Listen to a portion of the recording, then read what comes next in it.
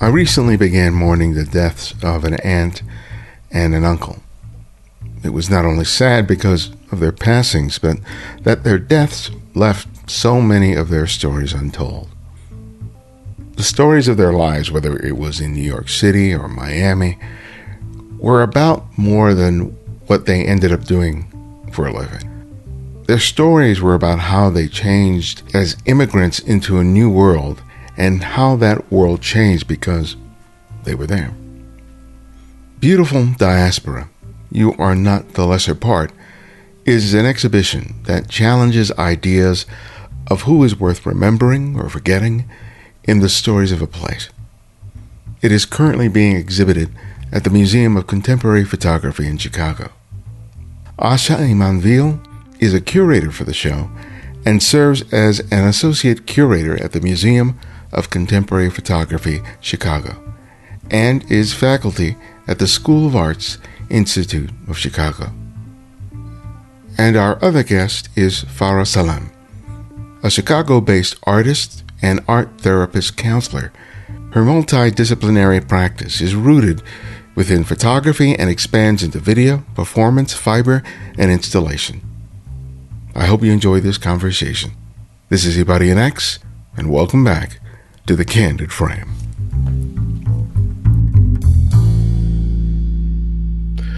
Well, Farah and Asha, welcome to The Candid Frame. I'm really pleased to have a chance to speak with both of you. But first, Asha, let's start with you and tell us about the exhibition, Beautiful Diaspora, You Are Not the Lesser. Awesome. How did that come about? So Beautiful Diaspora, You Are Not the Lesser Part is on view right now at the Museum of Contemporary Photography here in Chicago. It'll be on view until late June. There are 15 global artists of color that stand together thinking about what it is to not accept the label of minority externally, but also to reject that from the inside, and really just thinking about cross-cultural solidarity and what it is to tell stories of identity and experience in a space with other folks in ways that don't often happen, I think, in museum space, as we know. Yes. Tell me about the whole process in terms of, you come up with a concept in terms of what you want for the exhibition, and what was the journey in terms of making it happen, in terms of, getting a sense of what this project is going to be about, defining that, and then the search for people whose work would be synchronous with that. Absolutely. Something nice with our group today, Farah, was actually the first studio visit I had when I knew that I wanted to do this show in early 2021. So out of the 15 artists, some I had worked with before on other projects, Cognate Collective, an amazing duo from Southern California. We've done about 3 shows together. Kelvin Hazel, an artist from Ghana, who I've been in conversation with for a few years through just kind of a network of different artists and curators for several years. But once I had this idea and I had the new job at MOCP, you were the first person I met. I don't know that I told you I was doing a show, but I feel like you were so good. I showed something on my screen with the language of what the show was, and you ran with it. And I was like, I love her. And I think I videotaped you as part of the exhibition proposal. It was so eloquently stated, the way you talked about wanting to have works juxtaposed with other folks that you're not always juxtaposed with as an artist. I think quite often, right, in terms of nationality or religion or region, artists are grouped together more often than not in those ways. Or maybe if they are not, it's almost in a contrast, or thinking about some sort of Olympics, let's everyone now represent. And for this show, it really wasn't that. It was telling, I think, these intimate stories through photography of place and personhood and identity, and telling them in a way that wasn't in contrast or against or separated from other people. It was really having, I think, through lines of just these commonalities. And I will say, the term person of color, I think, can be such a loaded term for people. For me, I was born in the 80s, but I'm very much probably a feminist of the 60s and 70s in my political thinking. Loretta J. Ross, the Black American scholar and activist, talks about what it is to be a woman of color and a person of color. And I love the way she describes it. She says, it's not actually addressing biology. It is addressing political solidarities that you have with other folks who have been minoritized. And in that way, it's a solidarity that is, it can be like blood. And that's what it is for me. I don't expect every artist I encounter throughout my career, any of my projects, to have that same solidarity, but it's what I have.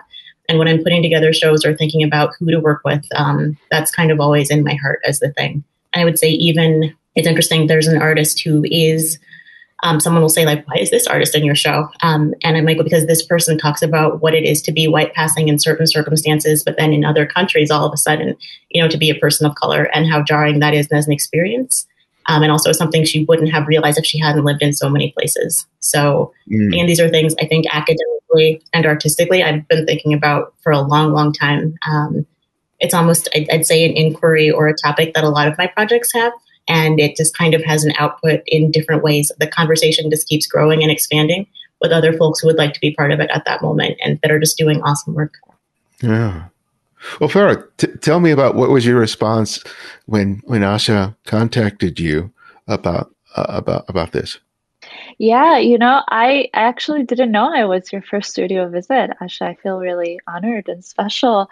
I think we had a studio visit, and I was just kind of like going on and on about my ideas and thoughts that influenced my work. And then when Asha had proposed the show, the themes that she was working under, I felt like very in tune with it. And it felt like, yes, this is someone who I had a general conversation about my practice overall with, and we were connecting.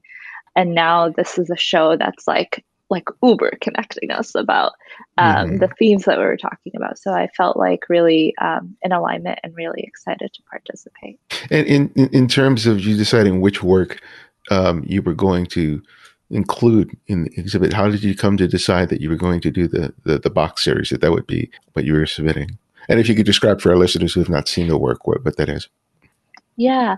So Asha had proposed this work actually to be part of the exhibit. And I was very open to it. So this series is a series that I started in 2016. It's titled Cornered. And I, haven't been sort of working or readdressing that series in a while. It's like a different part of my practice that I'd done back in 2016, and sort of having it being revisited again in juxtaposition to the conversations and the themes that Asha was addressing for this show really felt right for me.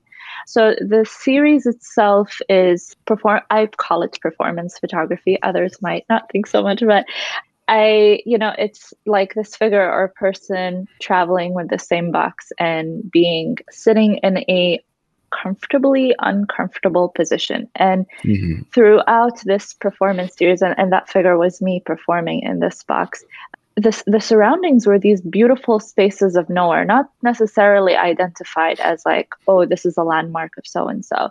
But they're just beautiful spaces. But then you see this figure in an open-faced box, almost like it's a portal that transports you into this discomfort. And it brings about these questions of, why is this person sitting in this discomfort? What are these choices that drive us to get comfortable in these positions?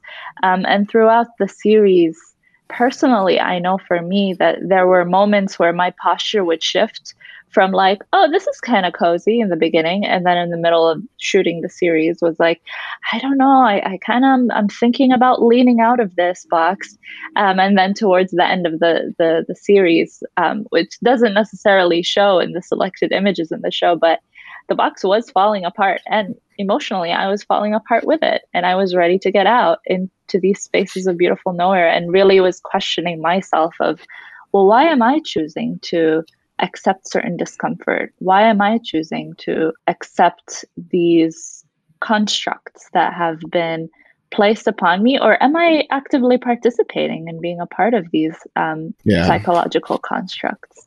Yeah, that's one of the things I found fascinating, was how the condition of the box progressed. Is like this sort of limitation, this constriction, which could be attributed to social norms or whatever it is, but that as people who are subject to that, at some point they themselves, even though they didn't create it, they maintain it. Hence the sort of the duct tape, in order to keep it until you realize this isn't mine and it doesn't work for me. So why should I stay in there? And that's one of the things that I thought was really striking in terms of, I know what the images were doing, but your actual experience throughout that whole time of being dedicated to work was as analogous to the human experience as it was to the visual one. So I really love it. I'm sorry I don't get to see the prints up on the wall. I think I'd have even greater appreciation for it there. But let's talk about this idea of, because it seems like, Asha, you were impressed with her ability to sort of verbalize her ideas and her concepts, and you guys could have a dialogue about that. Not everyone who's in the show was able to do that because there are other parts of the world. So how did you sort of parse in conversation and reviewing their work to come down to the number of people you eventually included in the show? Yeah, absolutely. So our first studio visit actually was on Zoom. It was pre-vaccine. And then our second, we were in person post-vaccine. But I remember, I think we may have still had on masks. I know you still had your air purifier going in the studio. Of the artists, yeah, I definitely had virtual studio visits with everyone.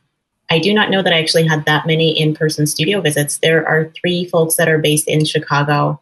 Yeah, so I definitely actually had no in-person studio visits, actually, except for you. That second time, everyone else was over Zoom or on the phone. Damon Locke's also in the show, Chicago-based. I knew his work pretty well. We know each other. So we were able to talk over Zoom and over the phone and over, email. David Ha, Chicago-based artist, we've worked together many times. I know his work, all of our conversations to begin with. He did come down to the museum to see the space. David does these amazing wall paintings using 3 different colors, red, blue, and yellow, and thinking about primary colors and how that represents what it is to be a primary person, again, and not accepting minority. So he definitely came, but I knew his work, so it was more of him getting a feel of the space and just catching up. Yeah, everyone else I had studio visits with on Zoom, on FaceTime, Google Hangouts. I think it was Ngati Smart, an artist who's based between the UK and Ivory Coast. That was the biggest surprise, having seen her work digitally and really loving it. She has these amazing photos from a series called The Queens of Babe that is looking at drag performance cultures. And they were stunning online. And then when we printed them here, having the files, it just knocked us all down. So again, you can see something and you can really fall in love with the work and have these great conversations. But sometimes it is so different when you actually see it printed and you realize you don't have that full depth. Yeah, no, so I would say really it was interesting to kind of work with people that I already had relationships with online.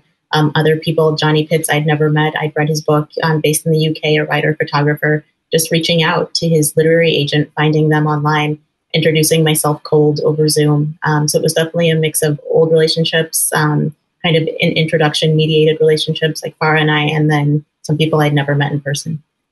You mentioned these photographers and these works might be seen as something that would normally never be put together, right? In some ways, very much so. In some ways.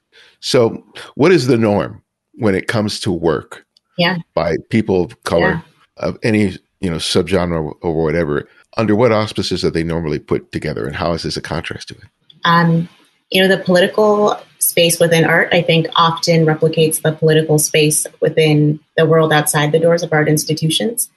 I think there are amazing coalitions of folks that will come together, but quite oftentimes you go in your own group, whatever that group is described to be, and that's where you organize, that's where you represent. And, not only do you choose that, but it's also, I think, what's expected of you based on kind of the wider discourse and power norms. We think it makes us stronger, and in some ways it very much does, but also the more we stay separate, we never really come together to defeat or come, this thing that we actually could. And I think those things are very intentional out in the world within art space. It's interesting for me working with graduate students and undergraduate students, and I like to joke with them. And I say, we work for the Olympics. We just don't know we work for the Olympics. It's the same thing. They expect artists to come in that group waving the flag of your nationality, and this is who we will look at all within this one story together. Or somehow there's, it's the same thing in a museum. You can see it the way the galleries are split up. There are rare times when people will come together. But again, I think it's less about shows of identity and culture and experience. And it's maybe some other topic that is more neutral or safe to have people together in the space. Yeah. And for me, that's just not the way I work as a political person in the world, but also as a curator in art spaces. It's just not the way my brain tends to work. And again, I love the projects that do that. I find them so important. But I think also to really kind of move the space ahead and also move the world ahead, you have to have people coming together, I think. Yeah. Farah, I think Can I jump in? Oh, please. I was just going to respond to that, Asha, because it kind of ties in a few pieces for me here, just like hearing the two of you talk. But this idea of like the box was falling apart throughout the process and me questioning the discomfort. And it's almost like, what systems are we upholding? And then hearing you, Asha, talk about this like Olympics, like everybody's waving their flag. And it's like, oh yeah, what systems are we upholding when, for example, for me as an Arab artist, I love being, a part of the Arab world and showing alongside Arab artists. But what about the other global conversations? So why are East Asian artists always showing together, Arab artists always showing together, like just kind of coupling and lumping groups of people together. And we never get to have this global conversation. So what systems are we upholding, even in the like political art realm? And I'm, this theme of being in the box, this discomfort can be, on so many psychological layers, but also kind of speaks to this theme.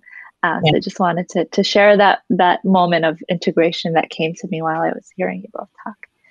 Yeah, because the idea of the idea of who gets to show has always been a big concern, and luckily there are some sort of breakthroughs. But I think as an artist, it's already a difficult landscape to navigate, right? The fine art world and everything. But there's also sort of the personal struggle that you have. Because as an artist, you're creating something, you're saying something with your work, and sometimes you're speaking to people who are not as well intentioned as well intentioned as they may be. They still are ill informed, but you nevertheless have to explain yourself in your work, right? And just as from my experience, having to explain who I am. They hear my name, they hear me speak in Spanish, and all of a sudden I have to explain who I am and contend with any assumptions they may have had before. But as an artist, that's just par for the course. But I wonder for you, Farah, if it's sometimes fatiguing to be not only the artist and a creative, but also having to be the educator to explain in order for you to just not justify your place in there, but it's like a necessary step that you have to do that an artist who's not a person of color doesn't have to do. Does that make any sense? I hope it does. That makes a lot of sense. It's definitely exhausting, especially that in my practice, it's highly informed by my experience as an Arab woman, by my cultural background, by the history and lineage that I come from. It's a huge part of my identity, and there's elements of it and symbolism that shows up in my work that's very important for me. And there's a lot of missing links for some viewers sometimes that they, I really have to do some of that heavy lifting of explaining, or I'm expected to do that because how do I say this? Like the version of my cultural background or the highlights that are sort of maybe known in the West is maybe the folklorized version or like the pop-fied version of it. Yeah. The authentic essence is not as known as dominant Western culture, which is like so much more, I guess, made accessible through media or so much more normalized, I guess. So I'm expected to like give this like really informative talk or something often, but I'm trying my best to find the balance where how much can I share that feels comfortable for me in a way where it's like, here are the basics, because I also like to talk about them. And this is how much I would probably like give you the headlines of something without it being so much labor. But also here's a reading list or sort of point for people where they can gather more information. And I've done this in the past with some of my shows where I'll provide like a sheet of paper that has a reading list, and people can just go and do their own homework because I can't do all of it. It's just too much to ask. And I'm trying to lean more on collaborating with curators or, an arts programming organizer, someone who can help me introduce some of the work that I'm doing so it doesn't all have to fall on me. Because I think over explaining these elements that are in my work sometimes can take away from the work itself. And it just I'm trying to step away a little bit from, for my work to have to be this like educational material. Does that make sense?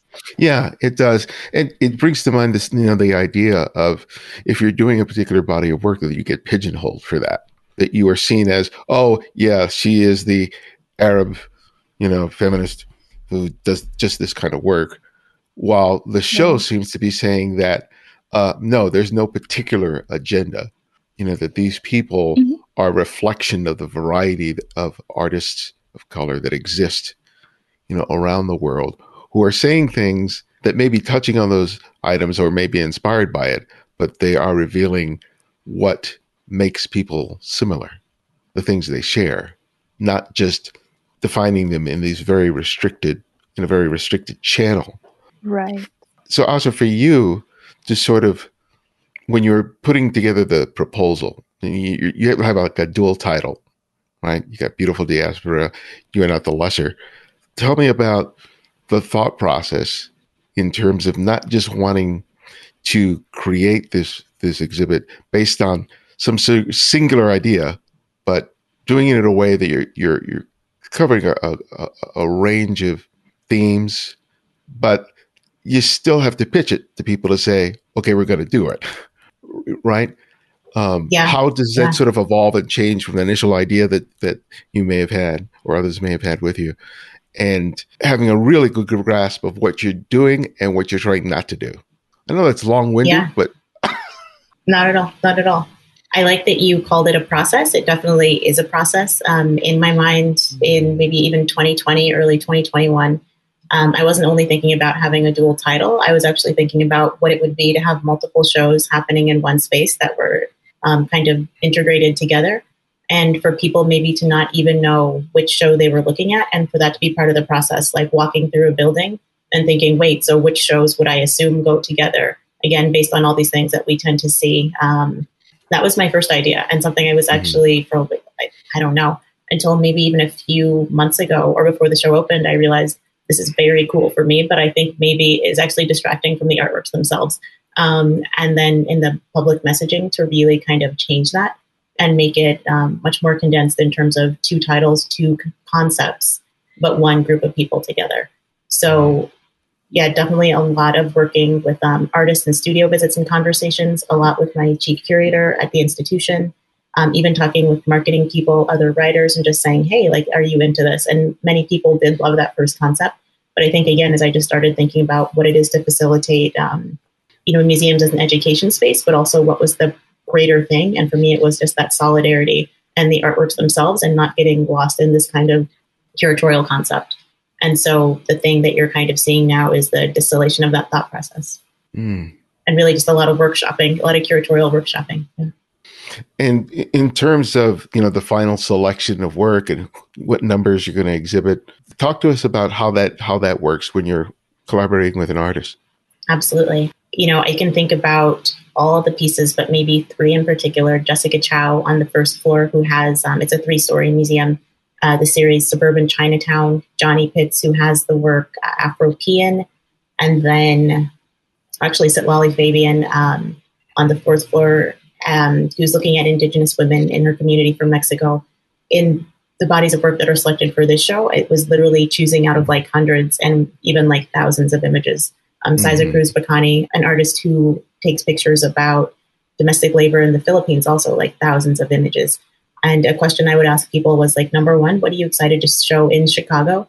If you are not from Chicago, or if you've not shown your number one, just asking the artist, what do you want to show in town? Also, like, what's good for your career right now? There have definitely been bodies of work that I said, hey, can we show this series? And someone said, everyone always asks for this, Sitlali Fabian. And so we did another project. So I think it really is just thinking about the concept overall, thinking about the group, the dynamics, thinking about the space, but also like, what does the artist really want to do right now as part of this collective statement? And I would say that is the hardest thing, really choosing from. In Johnny Pitt's case, we have 100 images. He's previously showed this work once in Europe at Foam Amsterdam, 125. But there are 10,000 images he has in his whole project, and we have 100. Oh, wow. Oh, yeah, big time. Siza Cruz Bacani, we have about 18 out of a book of 150 pages, 150-page photo book. So, yeah, it's incredibly tough. But again, I think the hope is that we can do what we can do within the space we have and knowing that it's not a solo show and that people will continue to follow each artist or maybe, purchase their book, go on their website, start to really research this person and see the full portfolio of their work. And, I think this show is an introduction to that for people who come who may not already be familiar. Yeah.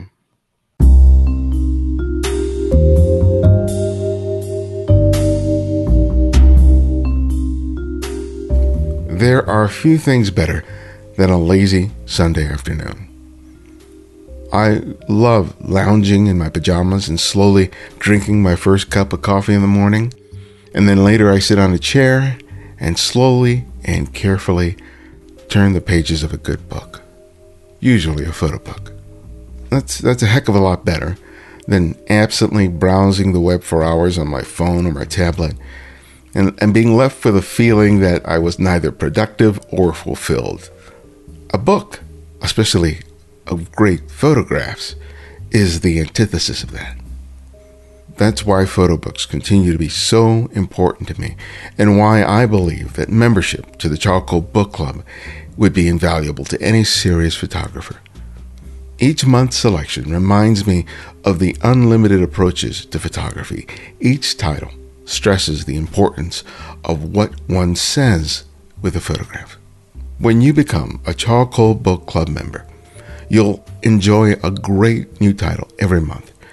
And if you don't like that month's release, it's okay. You can choose another of a similar value. They offer free shipping in the US, Canada, and the UK. It's subsidized elsewhere. Join the club at charcoalbookclub.com today, and remember to use the code TheCandidFrame at checkout and receive a 10% discount on your first membership payment. And we can always do with your financial support, especially if you enjoy our work here at TCF. Each episode requires time, effort, and resources, and your donations help to make the show possible. You can contribute $5, $10, $20 or more a month by visiting patreon.com/TheCandidFrame. If you've been thinking about doing this for a while but haven't gotten around to it, why not take the time to do it today? We would be very grateful. Thank you so much for your continued support. Farah, the projects that you work on, they're self-initiated. You come up with an idea, you start experimenting, you start playing around, and you start working on at least with some of the people that I've worked with, sometimes they're not really clear what it's about, but they just know they need to make it. And as they make it, they start having an understanding of what this means to them and what they're trying to express. So, but in terms of being able to, select pieces for a body of work that sort of fits whatever theme, tell me about how important it is for you as an artist to be able to speak definitively about your work. Because I think that's one of the things that a lot of photographers who are out there are sort of interested. They think they want to make the work, they create the work, but they don't necessarily want to speak to it. And it seems that to navigate this world, that's something that's a skill that you have to develop. So talk to us about that, not only with this current exhibit, but any other, exhibitions that you've been a part of. Yeah. This was a big lesson for me because I too used to feel like, okay, well, my work needs to speak for itself. I don't want to talk about it. This is why I'm a visual artist. I don't really verbalize things well, but I can't speak for everybody. But I know from my personal experience, it was actually a moment of growth for me, to like a personal moment of growth, to be able to feel more, find ways to verbally communicate what the work is about. Because actually the way I started with photography, I was handed a camera when I was 14, and it was after my mom had passed. I was so shocked because of that trauma. I didn't know how to verbalize or process that grief. So I used the camera for many years to kind of document and visually help me express myself. That verbal part of my, ability to process what was happening, because of the shock, I couldn't do it. And trauma tends to turn the part of your brain that can verbalize. So I can only speak from my personal experience that as I started to more and more take myself seriously as an artist, I would say, in my mid-20s, or like earlier on in my 20s, I started having more conversations about the work. And that prompted me, those conversations, that back and forthness prompted the verbal aspect to start to come along. And for me to find, it's kind of like a healing process for me to be like, oh my gosh, I can actually talk about the feelings that go behind the work, and finding value in that. I find value in it not just because of like, wow, the art world, look at me, I can talk about my work. But for me, it feels so personal to be able to, wow, after, having gone through that traumatic experience, now I can finally talk about my work. And, sometimes it takes me a while to find those words to, it's kind of like what you said earlier. Sometimes you just have to make the work, you just have to get that out of your system, and then you'll know how to talk about it. And sometimes that still happens. But what I find most valuable that helps me really verbalize and frame what the work is about is those ongoing conversations that I keep having with people who are interested in my work, whether they're curators, exhibition visitors, just people who are like, hey, let's have a Zoom conversation. I have some questions. Those conversations really excite me and kind of help me grow more confident in finding those words to describe my work. So I don't know how much it is, again, for like necessarily for the fine art world, or how much is it for me I mean, I can't advise everybody other than like go with your own process and find what feels good for you. And for me, it feels good to finally be able to verbalize or have words for my visuals. It feels really important and essential. And also for you, how important is that when you're speaking to an artist to have that skill set? Is it essential?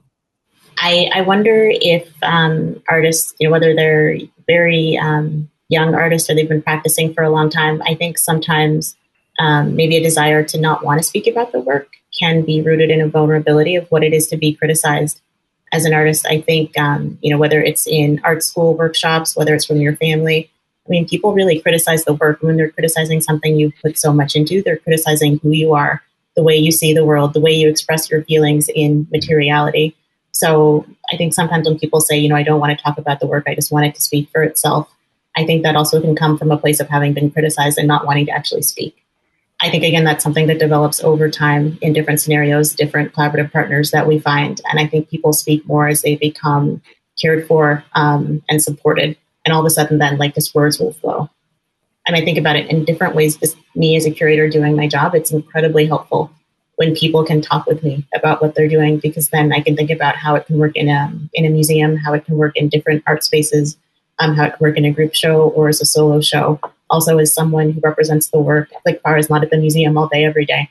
I can actually know how to speak about someone's work in a way that it can resonate with the public. And I think sometimes as a curator, people can take a lot of liberties. I'm not someone who actually takes many. So I really try to deliver it in a way that the artist has communicated to me. So I think it's a skill, yes, but I think it's also a level of comfort that develops over time.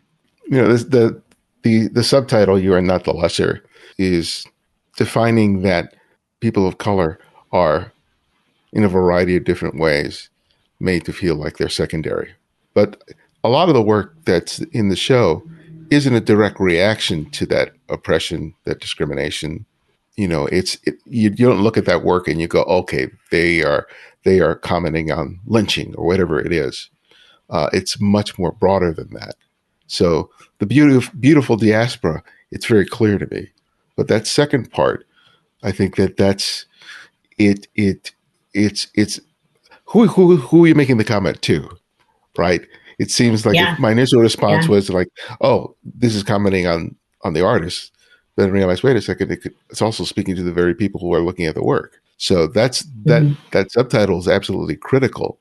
So tell me how that plays a role in putting this all together, in this, especially how you are seeing it and what you're trying to say with it. Yeah, I love that second title. And again, I think the thing I love about it is that so many things can be triggered in each individual, depending how you walk through this world. Even you were saying before what it is to speak Spanish or people to question your name, even within diasporas, within these assumptions people make about people based on our exteriors, sometimes we're meant to feel that you're the lesser part or you're just somehow not. And I think, it doesn't have to be it's weird. People make this assumption that it's a show about anti-Black racism. And actually, that's not really what's going on. It's not a show about racism at all. It is just what it is it's like that box, you don't put yourself in that box. It's a show about not putting yourself in that box, really. And I think everyone does that in so many different ways across your experience. Yeah, very much so. For me, we talked about this in the studio visit with Farah. I tell the story every day of my life now until the end of June. I grew up in Northern California, actually in a very progressive part of the country, but I was still 6 years old. I'm Black American. My family is from the South. I grew up born and raised in California. I came home from school and said to my mom, I learned at school we're minorities. And I was like so excited about this, because I learned something new. And she said, no, you're not a minority. And I said, the teacher told me, yes, I am. This is like a fun fact. And she's like, no, the word minority contains the root of minor, and minor is small, and you're not a small person. None of us are small people. You're not the lesser part of anything. And I think even sometimes with the term minority, people will think about it in terms of like, actually, people of color are a global majority. And that's a fine argument, but it's not even the argument I'm making. Like, you don't need numbers or a fact to just know that you as a person are not a small person, So that can be in a way if it's thinking about white supremacy. But again, that can be a way of thinking about gender. It can be thinking about class. It can be thinking about anything, or even, again, within groups that are maybe assumed or believed to be the same, like who's where, colorism, all these things. So I think hopefully it resonates with everyone who comes in, and they can see that these things they face are things that other people are facing. And again, it's not actually it's not a show about pain. It's not a show about any of these things. It's a show about disclaiming your space, saying who you are. Yeah, because it seems to be an assumption of what a person of color wants to talk about, right? Yeah. And they're saying, well, why do you want to do that? Why aren't you doing something on drug addiction, about poverty, about, sexual abuse, whatever it is that they think is the primary concern? And the reality is everything is a concern, right? We have to deal with things that other people don't have to deal with. So if I choose to do something that appears initially to be about mundaneness, all those things, those restrictions that are put on society are still informing how I do everything. So if I just choose to focus on one aspect of my mundane life, it's going to be injected by that. It can't help but be. So it's like it's important for everyone to sort of understand. It's like we're just not hitting the same note over and over again. That's fatiguing for the viewer. It's fatiguing for the artist. But you do artist therapy. Is that right? I'm an art therapist. Art therapist. Like outside of being a studio artist as well. Yeah, but that gives you insight into the whole process of dealing with, pain, trauma, and you get to work with a variety of people who experience that in very distinct ways. How has that experience informed what you choose to do and how you choose to do it? Mm-hmm. Yeah, I get asked this question a lot. Well, I think that working as an art therapist kind of puts me in this position where I feel really privileged that people are able to trust me with their most intimate and vulnerable thoughts and feelings. And that actually really inspires me to think of myself as an artist, of how can I also share some of this vulnerability with viewers through my art, but also elicit those moments, those intimate moments for viewers, to allow the work to take them into their internal worlds and allowing themselves to internally have these conversations and moments that are like exploring certain feelings that we might tend to set aside.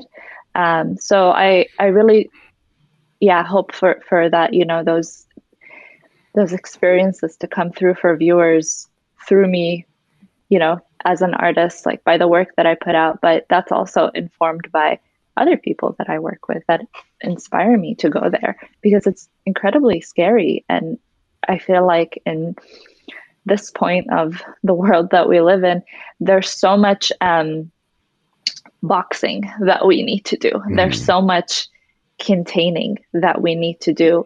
There's so much presentation and expectation of how we need to function. There's these lines on a page that we need to just kind of lay ourselves out on, and whatever doesn't fit on those lines, whatever that doesn't fit those pre-constructed checkboxes needs to go on the margin.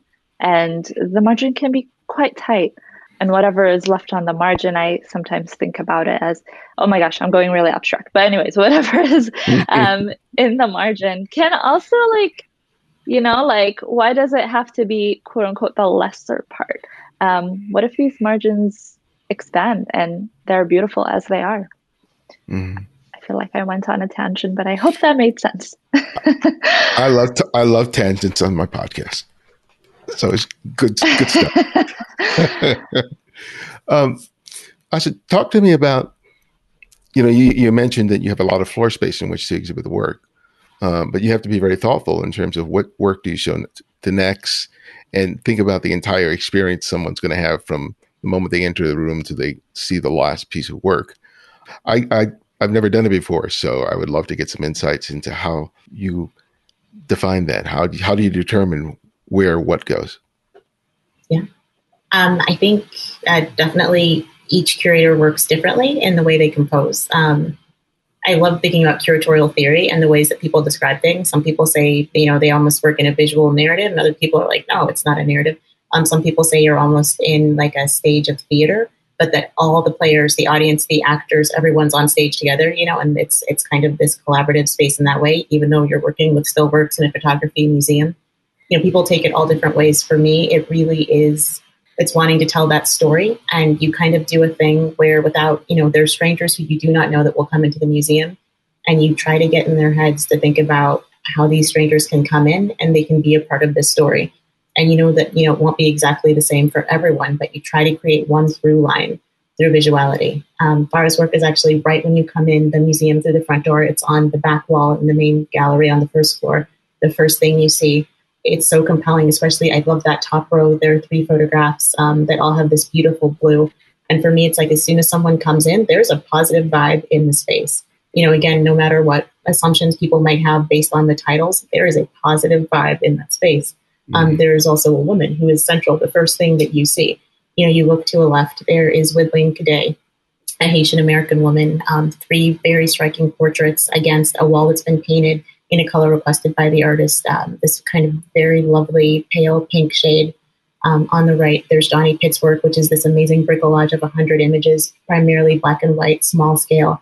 So even just thinking about what it is to have, women that are foregrounded, having, black and white works juxtaposed with color inside of a space. Sunil Gupta, another artist, is also on that main gallery with smaller works, about 12 that we have. So you're also kind of thinking about this experience of, how many things to have on different walls for people to kind of absorb.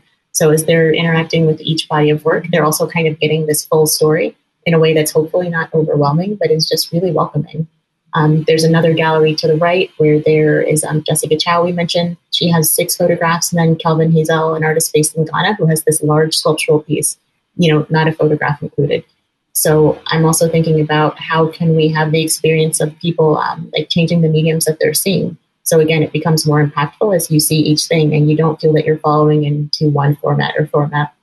In my head, there's also hopefully a rhythm that's happening, that you want people to kind of be falling into a rhythm of this work, but also, the arrangement overall. There's another gallery on the first floor that has a video installation. It's a full 4-wall video installation with sound. There is one projection of a video on another floor that is just a flat screen projection on a wall. So even in thinking about that, I'm like, well, I don't think I'd want necessarily 2 of the same type of video projection, but how do we have things that are different for people to interact with in the space? That series by Ngati Smart that I mentioned before, of the drag performers from Ivory Coast, they are these huge, striking images. And even thinking at one point I had them on the first floor.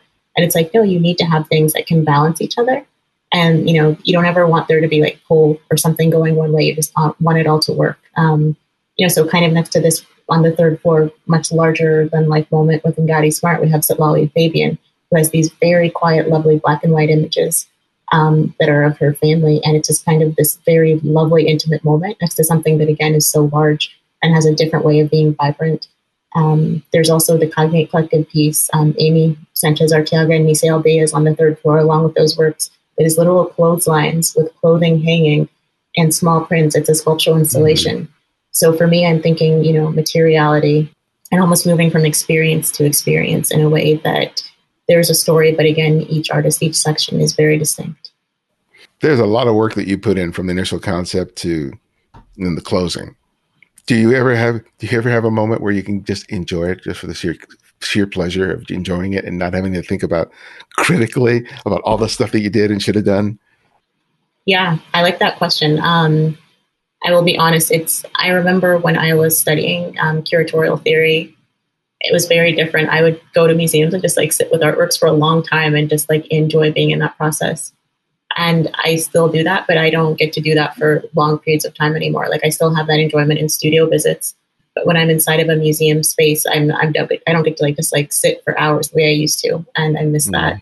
Yeah, it's faster now. But maybe it's that I'm at a different phase of learning, so I'm maybe still learning, but it's just a different phase of learning where everything feels fast. But I would say I still love walking through the show. After working on it for over, a year and a half, it has a run in your home museum. Hopefully it can travel, but it's, for only so many months. So I make sure to walk through the museum and see the show. There are times if I've arrived early when I think no one's around, and then I try to sit, it's just no one's going to ask me anything. I can just kind of sit here and be here for a moment. But yeah, it actually does change, and it is different. I think that probably happens in every life or every path we take. It's never the same as the way that you begin. Yeah. Farah, did you get a chance to see the show? Oh, yeah, I did. So tell me about your experience taking it in for the first time.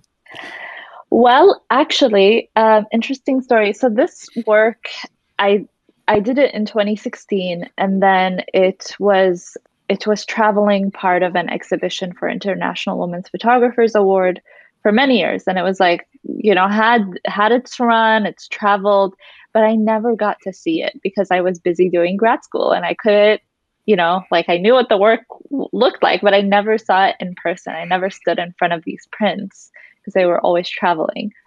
So having the first time, I won't forget walking into the space and seeing these works printed in front of me. And it's the first thing you see when you walk in. It was just a very personal moment of, wow, this is full circle, because I made this work right before I moved to Chicago, and now it's in my home city and I get to experience it. And so it was just a very powerful moment for me to see my work, but then starting to move around the space and sort of lean into the other stories and the multiplicity of topics that are coming through the other artists' work, and finding these really beautiful moments of intersectionality. So there's this global discussion that is happening with its multiplicity of colors and themes and thoughts. And then we all seem to kind of find moments where we intersect and meet. And that felt really touching for me to see this work be presented in this way alongside these artists. And for me to have that first moment of seeing these prints in person alongside these other incredible artists' works, it just felt okay, it's landed. The work has found its home, and I'm so glad I got to experience it in this context. Yeah, that sounds like a real blessing. Yeah.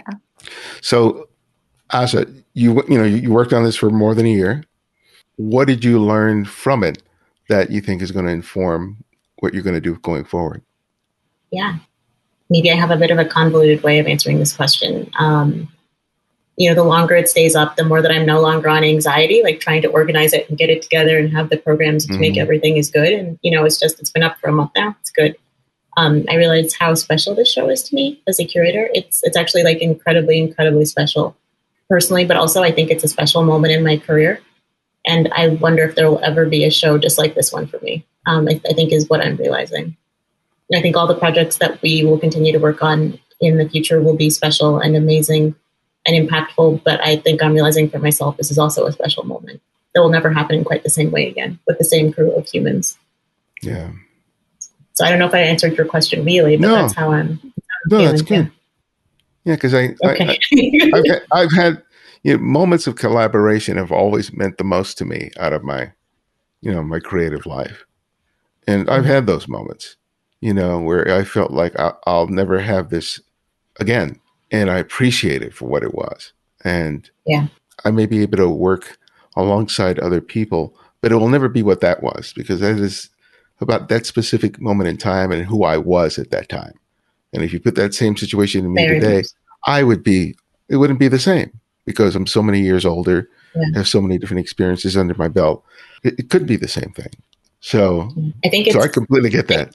If I can, if I can add also, I think coming out of the pandemic, there are definitely a few projects I worked on in the pandemic, and they meant a lot each time. And I will say with this, especially, we did organize this mostly half of it pre-vaccine, post-vaccine, but still the world was not quite open yet, as it seems to be once again now, at least here in Chicago. And to, I think, be a part of something that was just really positive, and to feel connections and bonds with people, again, oftentimes over telecommunication, and then to see the realization of that, and that it's so good, just good, is pretty special. And, there's only been good energy working with every single person on this project. And if you can share with our listeners where it's showing and what the dates are open. Absolutely. At the Museum of Contemporary Photography at Columbia College Chicago. We are located at 600 South Michigan on Michigan Avenue in Harrison. The show will run until June the 26th, and we open March 3rd. Great. Well, my last question for each of you is the one that I ask each of my guests. I ask them to recommend another photographer for our listeners to discover and explore on their own. And it can be anyone, someone you've long admired or someone you've recently discovered. And who would that be and why?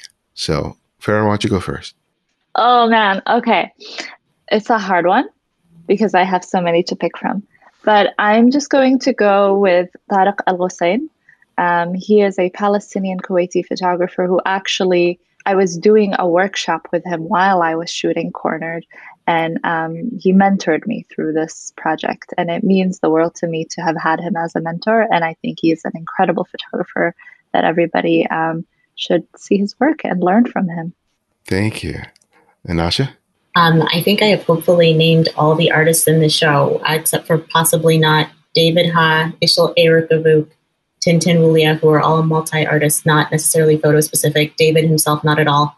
And then finally, Abena Afia is a photographer to check out. Abena is about 22, 23. She did biomedical sciences as per her undergrad, and then said, I really want to be an artist. I did this degree for my family, for my parents. This is what I'm doing. An amazing young photographer based in the UK. Well, thank you so much for the recommendations and for your time. I really enjoyed talking with you. Thank you. Thanks for having me. Thanks for having us. Yeah.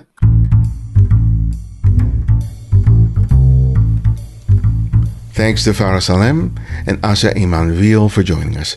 Find out more about the exhibition by visiting the website of the Museum of Contemporary Photography, Chicago, at moco.org. That's MOCO.org.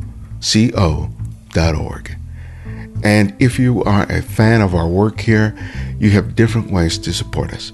You can write a review on whatever service you use to listen to podcasts, and share a favorite episode on your social network, be it Twitter, Facebook, or Instagram. And you can support us financially by contributing via PayPal or Patreon. Thanks to Thomas Nilsson for his generous contribution. And if you can't find every episode of the show on whatever service you use to listen to podcasts, download the Candid Frame app, available for Apple iOS and Android. And because of your generosity in the past, it's free to download and use. No additional purchases are required. The Candid Frame audio engineer is Martin Taylor, who you can find at theothermartintaylor.com. The show's senior producer is Cynthia Parker, and our music is from Kevin MacLeod, whose royalty-free music can be found at Incompetech.com. And this is Ibadian X with an extra gravelly voice, and this is The Candid Frame.